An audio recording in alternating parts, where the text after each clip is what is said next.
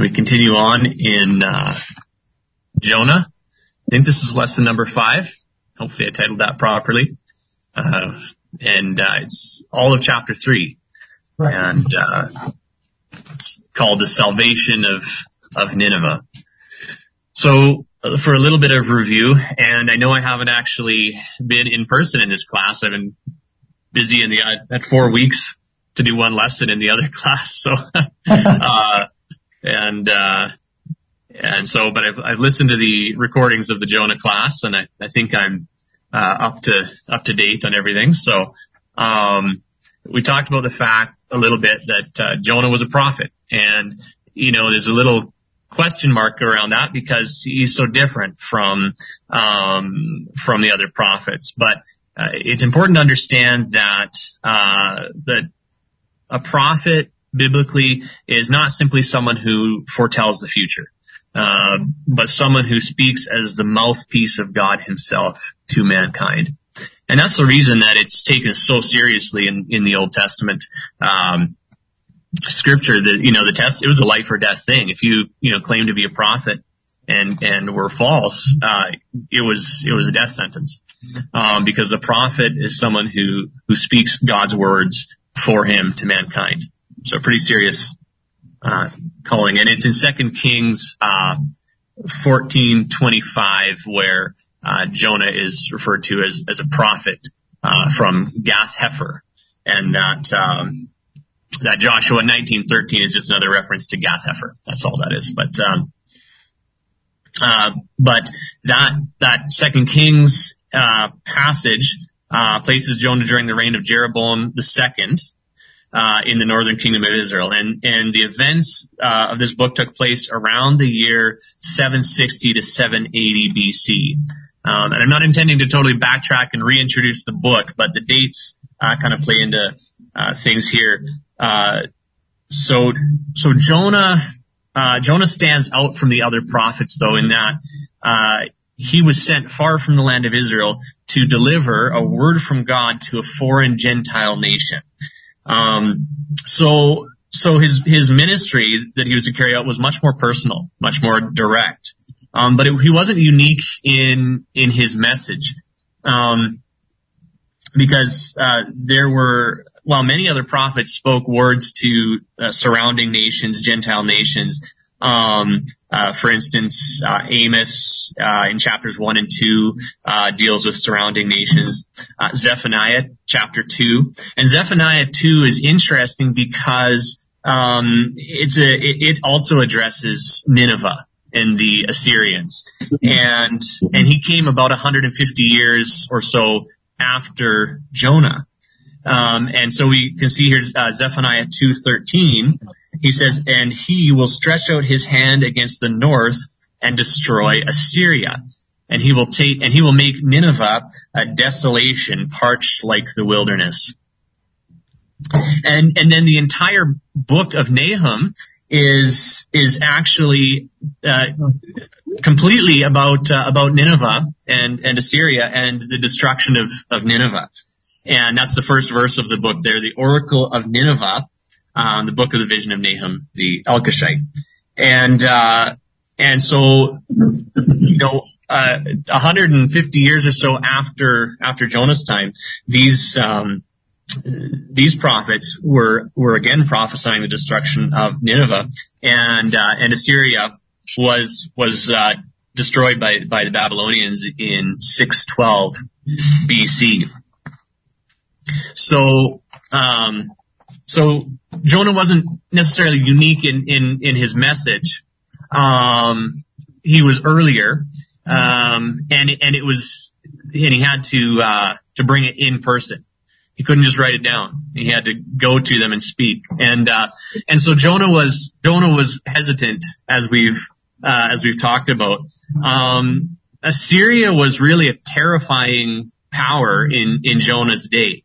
Nahum 3:1 calls it the bloody city. Woe to the bloody city, completely full of lies and pillage. And I made a little listing there I I woke up. It actually gave me a little bit of a nightmare last night. I was envisioning some of these procedures, and this comes from a couple of different commentaries, but the Assyrians were known for leading away prisoners with hooks in their noses or mouths. They would chop off victims' heads, hands, feet, eyes, and ears, and then pile them up just to terrify their victims. One interesting thing is that they would impale people alive on sharpened poles. And interestingly, that's what the gallows in the book of Esther refers to. They weren't 1800s Western cowboys. They were Assyrians, and they intended to impale Mordecai. That was Haman's plan. Impale him alive. And this was the part that actually woke me up last night. They would skin people alive. I know. They would skin their victims alive. Wow. And then another thing they would do is gouge out the eyes of defeated peoples and sometimes send them into surrounding nations just to terrify the next nation that they intended to conquer. And it was very effective.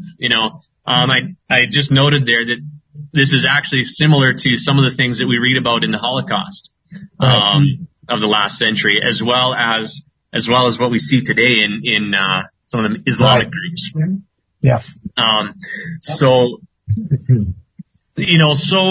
was Jonah right to be hesitant? I think most of us would have been. Yeah. Well, it would be like one of the Israelites and today go to Hezbollah in Gaza and start preaching the gospel. And maybe there are Jewish people that are doing that. I don't know. We watched this thing on YouTube about this one for Israel, and so I don't know. Maybe there are guys doing that, or ladies. Yeah.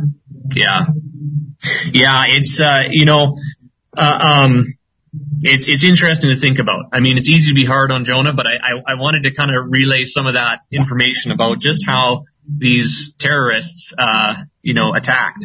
And I can imagine I would have been would have been shaking in my boots. I mean, but in any case, what's interesting is that about 40 or 50 years after Jonah, the Assyrians would come down on the northern kingdom of Israel, Jonah's kingdom, and defeat them and take them into exile. That was in 722 BC. And what's interesting is if Jonah, if Nineveh had been destroyed, how would that have, potentially played out differently? I mean, we know God is sovereign in circumstances, but from a human perspective, this was their national enemy, their greatest enemy, and Jonah, even from that earthly perspective, had good reason to resist, right? But let's not get too. I mean, that's kind of review material. So let's move into chapter 3 here. I'm going to read the whole chapter because it's only 10 verses. Now the word of the Lord came to Jonah the second time, saying, "Arise, go to Nineveh, the great city, and proclaim to it the proclamation which I am going to tell you." So Jonah arose and went to Nineveh according to the word of the Lord. Now Nineveh was an exceedingly great city, a 3 days' walk. Then Jonah began to go through the city 1 day's walk. And he cried out and said, "Yet 40 days, and Nineveh will be overthrown." Then the people of Nineveh believed in God, and they called a fast and put on sackcloth from the greatest to the least of them. When the word reached the king of Nineveh, he arose from his throne, laid aside his robe from him, covered himself with sackcloth, and sat on the ashes. He issued a proclamation, and it said, "In Nineveh, by the decree of the king and his nobles, do not let man, beast, herd, or flock taste a thing. Do not let them eat or drink water. But both man and beast must be covered with sackcloth, and let men call on God earnestly, that each may turn from his wicked way and from the violence which is in his hands," which we now have a visual for. Who knows? God may turn and relent and withdraw his burning anger so that we will not perish. When God saw their deeds, that they turned from their wicked ways, then God relented concerning the calamity which he had declared he would bring upon them, and he did not do it. So that's the whole chapter, and Jonah is a very concise book. And Miles? Yes. Yeah, just a thought here. I mean, wasn't the view from Jonah 1, chapter 1, that God was to send Jonah to Nineveh to judge them because of their wickedness? I mean, this outcome's a little bit more than judgment, isn't it? Go ahead, Bill. Yeah. No, it's a fascinating chapter. It really is. And, you're right. In the first chapter, God sends him to, the way it's worded there is cry against it. Because of their wickedness, because their wickedness had come up before God. I have that in my notes in a second here, so we'll get to that. Okay, sure. But this is actually, right here. So the second call, the word of the Lord came a second time. Arise, go to Nineveh, the great city, and proclaim to it the proclamation. And so there's actually a pattern in the chapters of Jonah that I found interesting. You'll find the word, the name Yahweh, you'll see it in all caps, Lord, is common throughout the whole book of Jonah, but I discovered that it's in the first verse or two of each chapter in a bit of a structure. In chapter 1, verse 1, the word of the Lord came to Jonah. And then in chapter 3, verse 1, the word of the Lord came to Jonah a second time. And kind of sandwiched in between there in beginning of the alternating chapters, it's the words of Jonah to the Lord. So 1:1, the word of the Lord to Jonah. 2:1, Jonah's prayer from the fish. And then here we're at 3:1, the word of the Lord to Jonah a second time. And then next week we'll see Jonah's words to the Lord again. But what's interesting is up to this point in the book, we actually haven't been told what Jonah's proclamation is supposed to be. We know that it has to do with their wickedness from chapter 1. But as far as the Lord's words here this second time, he just says, arise and proclaim to it the proclamation, which I'm going to tell you. And it's not until he actually proclaims the message that we see the specific words that he was to bring. And I think there's an interesting application in that I think Jonah wanted us to see in the way he's structured this, is that his obedience to the Lord should never have been dependent on what the Lord was asking him to do, but simply on the fact that it was the Lord who was asking him to do it. So let's look at Jonah's response. In verse 3, so Jonah arose and went to Nineveh according to the word of the Lord. Now Nineveh was an exceedingly great city, a 3 days walk. And there's an interesting parallel again here with what we saw in chapter 1. So in chapter 1, verse 2, God said, arise, go to Nineveh. In verse 3, it says Jonah arose. But that's as far as his obedience went. He went the other way. But again, we have God saying here, arise, go to Nineveh. And this time in verse 3, Jonah arose and went to Nineveh according to the word of the Lord. But I have the question there. Jonah went, but had his heart attitude changed? And what's interesting, we don't really see that until next week, in chapter 4.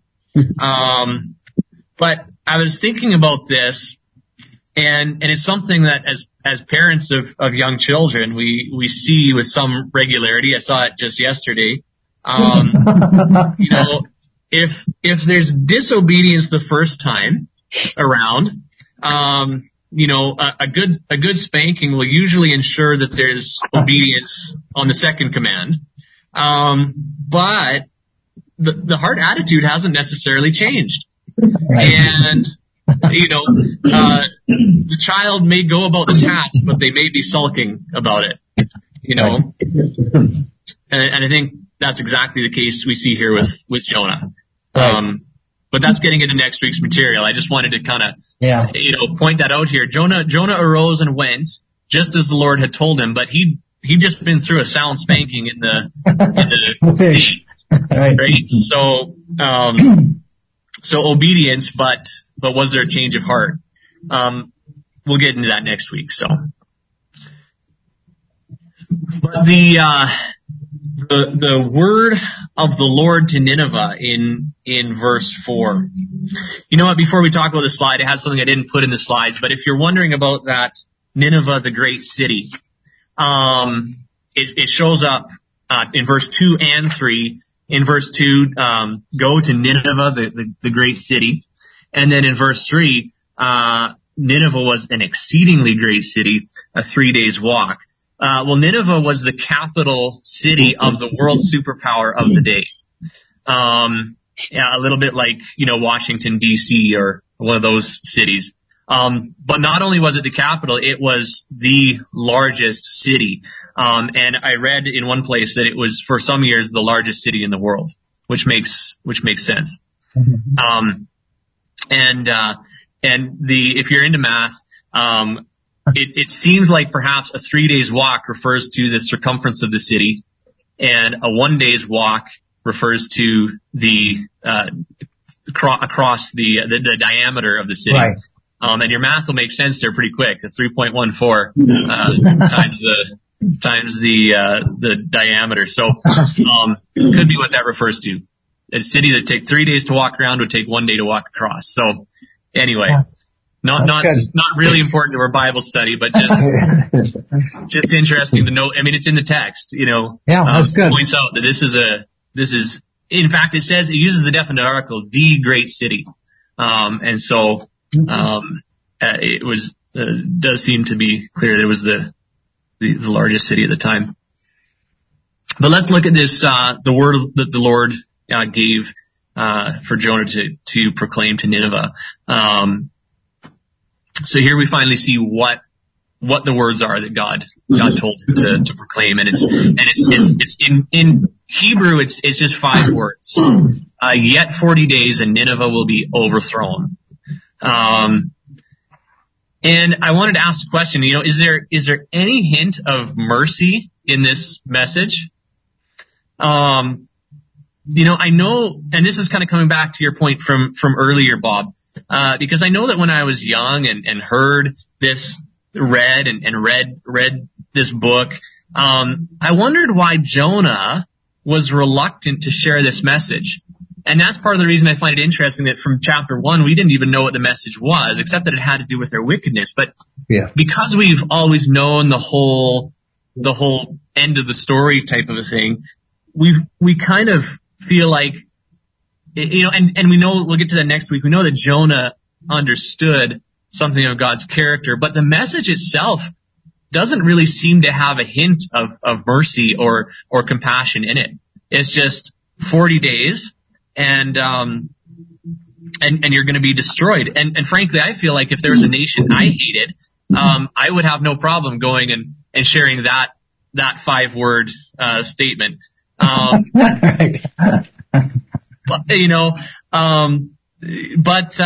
we'll talk about that more next week because obviously Jonah knew something of the character of God to know that there was indeed mercy embedded in this proclamation. So, but the key, one of the key words there that it hinges on is this word overthrown in the English. I actually didn't really do a translation check. This is the NASB. Anyone have a different word for overthrown? Is overturned in any other translations or? Yeah. We've got overthrown. Overthrown? Okay. He says demolished. Demolished. Okay. Okay, interesting. Miles? So, yeah. Well, I do think there's mercy there. They were warned again. Yes, yeah. Yeah. Right. You're right. And that's, 40 days. yeah, there is. It was a warning, right? And I wondered about this. Was there more to his message? Is this a summary of the message? But as we have it in the text, it just looks like you're going to be destroyed, and, but clearly the 40 days, is an interesting element to that, in that it wasn't right now. It's, there's a time period here, before that Miles? falls. Yeah. I got one definition that says to change itself or to be turned around. So.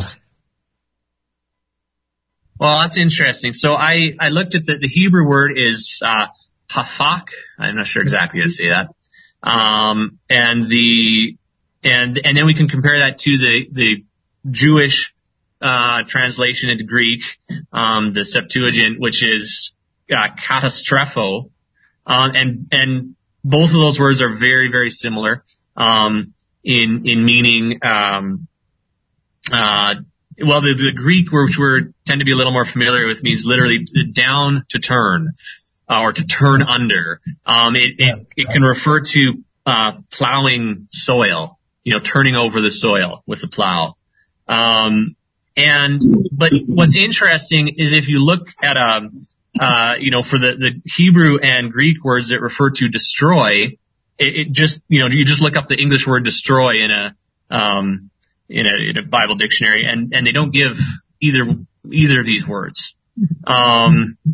It's neither of them in their most straightforward meaning, means to destroy. And overthrown is probably a good translation. I do think overturned would be more direct, more literal. The Hebrew, some of the Hebrew definitions there on the screen, to turn oneself. That was interesting, but, to turn back, to change oneself, to be perverse, to be turned over, be changed, be turned against, to be reversed, to be overturned, be overthrown, or to be upturned. So you can get the flavor of it there. But so how should we understand this message?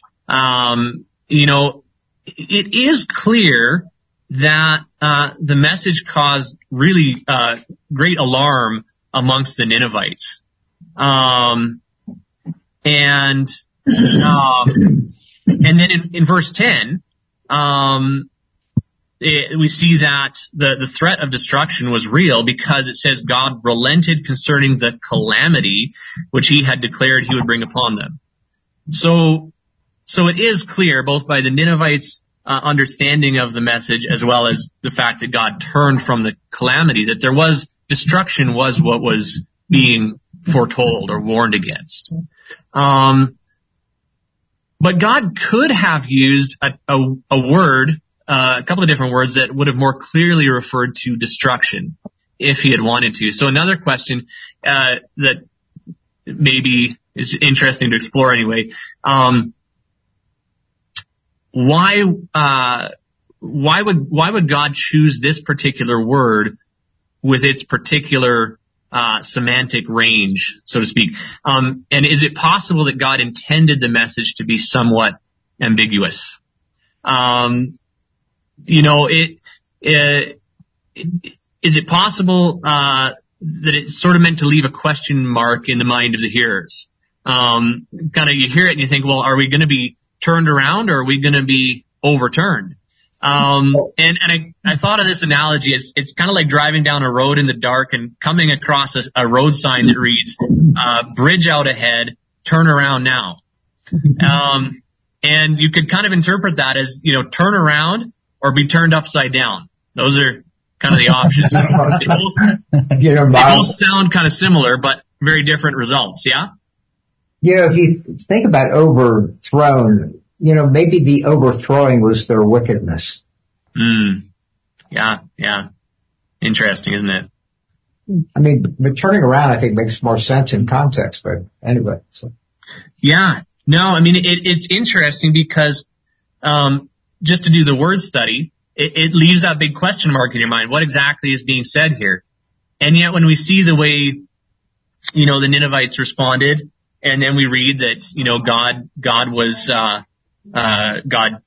relented concerning the calamity, we kind of understand that, there was destruction implied in it, that there was something that they were, for them to fear, but it's not really clear from the message itself. And so it just sort of put that question in my mind. Did God, want them to think about that or consider that perhaps in some way? So say Miles, yeah. Isn't it possible that the way this is worded, that the possibility of repentance is also preached? That's kind of what it's led me to a little bit. Just wondering if that's sort of what's being hinted at, to be turned around. Mm-hmm. Well, if it's ambiguous, then they're repenting in spite of the fact that they may have still been destroyed. So that's more genuine. Yeah, that's interesting, and we'll look here at next at Nineveh's response. But one of the things that the king says is, who knows? God may turn and relent. He didn't have any guarantees in it, and because there's no guarantee in that message, it's as has been recorded. Like I say, I don't know if it was a summary or not, but as we have it recorded in Scripture, there was no guarantee that if they were to change their way, if they were to turn around, that it would necessarily even save them. But in any case, it did cause them to recognize their wickedness. So great points. Really good discussion. Thank you. Let's look at, verses 5 through 9, Nineveh's response. And we can look at verse 6 there. When the word reached the king of Nineveh, he arose from his throne, laid aside his robe from him, covered himself with sackcloth, and sat on the ashes. And I actually just noticed here now, that the response to the word of the Lord here in Jonah is always to arise. Is always to get up and go. And the king did that very thing. He arose from his throne. And so this expression here, sackcloth and ashes, and we're very familiar with that from throughout the Scripture. Everywhere biblically, they're an expression of humility. And I just pulled out a couple of examples. Of course, there's dozens of examples of the phrase sackcloth and ashes, but a couple of interesting ones. Job came to mind initially, and in his response to the Lord, and then in a footnote, I was turned to Genesis 18, which didn't come to mind quickly, but when I read it, here let's look at Genesis 18:27. And Abraham replied, "Now behold, I have ventured to speak to the Lord, although I am but dust and ashes." And that verse there is what kind of connects this concept to man's original creation. Man is just of the dust.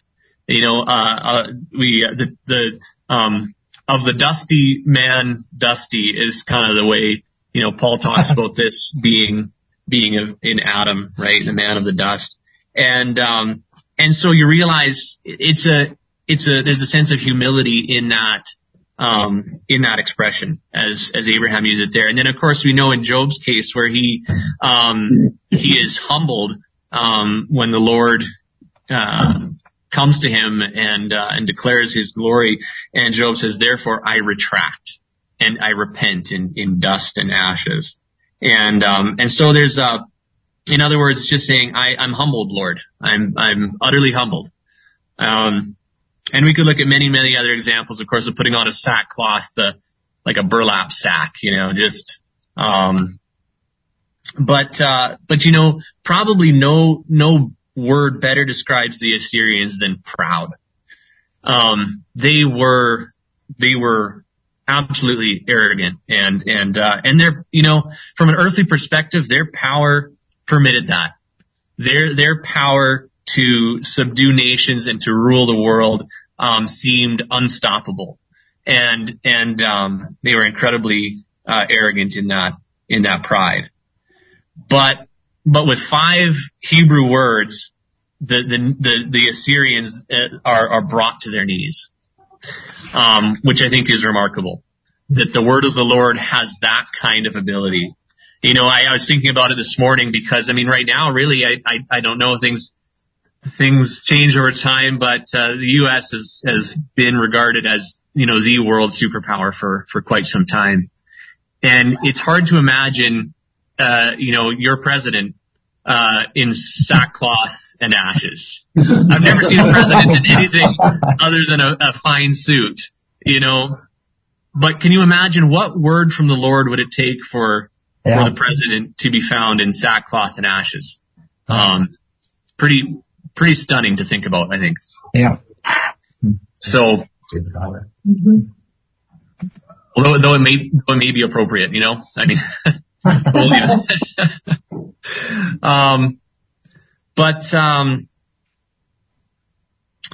Just trying to make sure my notes are where we're at here. Yeah, so Nineveh's continue with Nineveh's response. And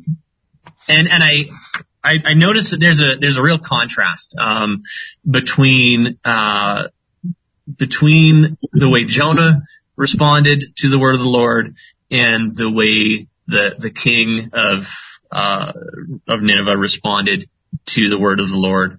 And, there are a few places in scripture, actually Matthew kind of points it out in the beginning of his gospel.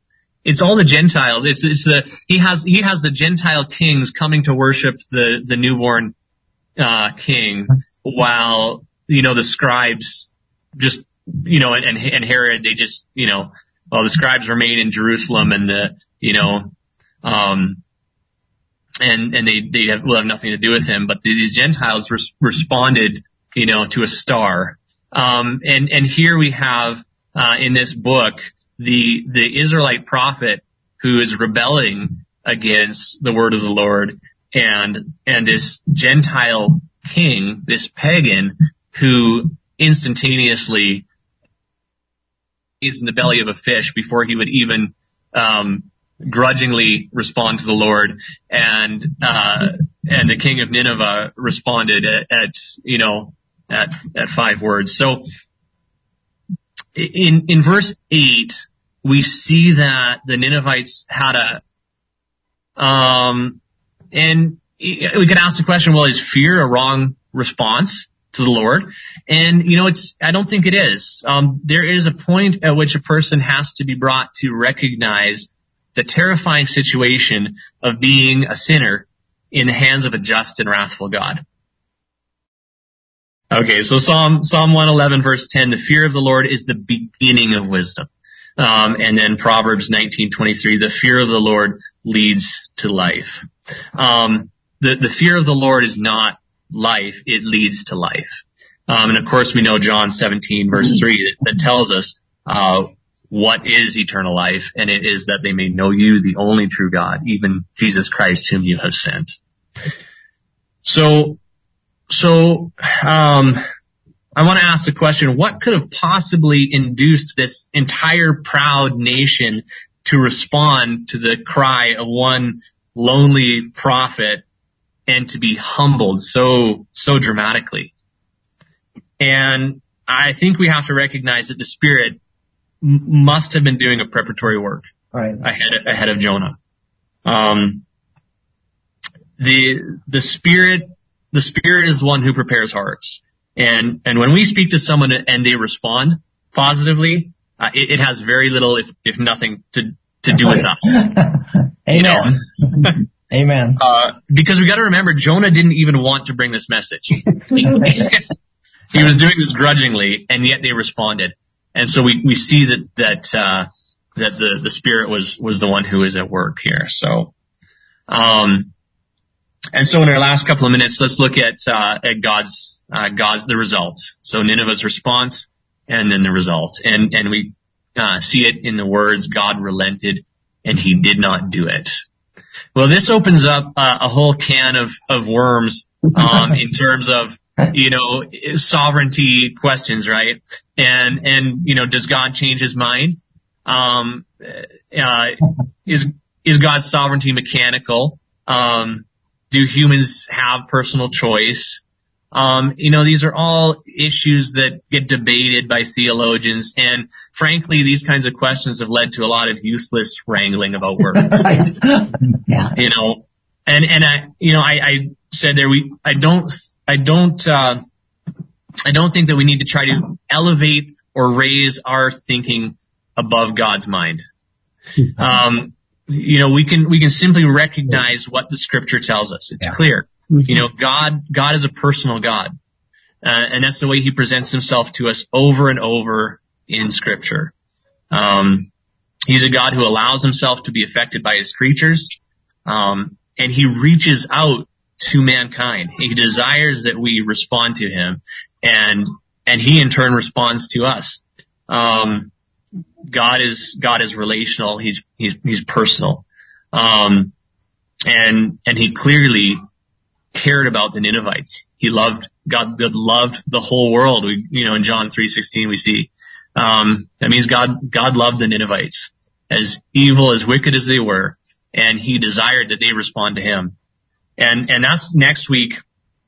I know this is just kind of, touching the surface of God's response here, but I think it'll play in next week a little bit more as we look at chapter 4, because next week we kind of get a glimpse into God's heart and his compassion towards the Ninevites, and the reason that he sent Jonah in the first place. And so it's a really neat way that the book ends. But that gives us, there's a lot more stuff we could pull out and study in chapter 3 there. But hey, Miles. Yeah. Just a final point for us to think about and consider. The last lesson we had in Jonah stopped at verse 9 in chapter 2. And verse 10 was not covered. And let me read it. And the Lord spoke unto the fish, and it vomited him, meaning Jonah, up onto dry land. So McGee thinks that Jonah was dead in the belly of the fish. And if you look at what Christ says in referring him to, the Gospel of Matthew back to Jonah, McGee's interpretation is that ultimately to make this a perfect prophecy in terms of the crucifixion and resurrection, that ultimately Jonah would have died within the fish. And we don't need to answer that question, but something for us to think about. I happen to believe that he was not dead, but nevertheless, why would Christ refer to that if in fact he were not dead? So that verse we haven't dealt with, and I'm not sure that we can really answer it succinctly. But anyway, just you think about you might think about 2 minutes next week on that. I don't know. Yeah, absolutely. Good point. I didn't notice that verse hadn't been covered. So I got missed. The scheduler messed up. No, that's okay. I should have paid more careful attention. But who's the scheduler anyway? It's another beautiful visual from the book of Jonah. Of being vomited up on dry land. And I know I have heard Dr. McGee's position on that. He seems to almost stand alone in that. He's pretty firm in it. It would make it a more direct parallel. But one thing that was interesting, Jeremy Thomas years ago taught a great series on Jonah. And I'm probably drawing from that a significant amount in my thinking. But, one of the things that he pointed out is that when Jonah was cast overboard, all those sailors saw is that Jonah sunk. And all they could have assumed is that he died. Right? And who would have guessed that he was swallowed by a fish down there and survived? They assumed him dead. They took him for dead. Jeremy kind of extrapolated a little bit and made some assumptions, I think, but he said they weren't that far from land because they were trying to row back to land. The storm hit them right away. And he suggested that the boat actually returned to land because they'd already tossed their cargo. What was the point in continuing to Tarshish? So he assumed that they returned to land and would have like the grapevine, word spread just as fast without the internet as it does with it, I think. And because they would have told this story. We threw the guy into the sea and the storm stopped instantly. They would have told everyone they met. Now, again, those are assumptions. But what Jeremy speculated is that perhaps the news of this prophet Jonah reached Nineveh before Jonah did. I don't know, but if so, Jonah's appearance live and relatively well would have been a startling sign in and of itself to the Ninevites. Is it possible? I don't know. It's speculation, but in any case, it kind of it would have seemed in any case like someone returning from the grave. So we can talk about that a little more next week, or if we fit it in. So yeah, that's good. That's good. Great. Well, thank you guys so much. Thank you. Thank you. Sure enjoyed the time today. So we'll see you again next week. Okay. Thanks, Miles. Thanks, Miles. Thank you. Thank you guys. Take care. Thank you. Thanks, Miles.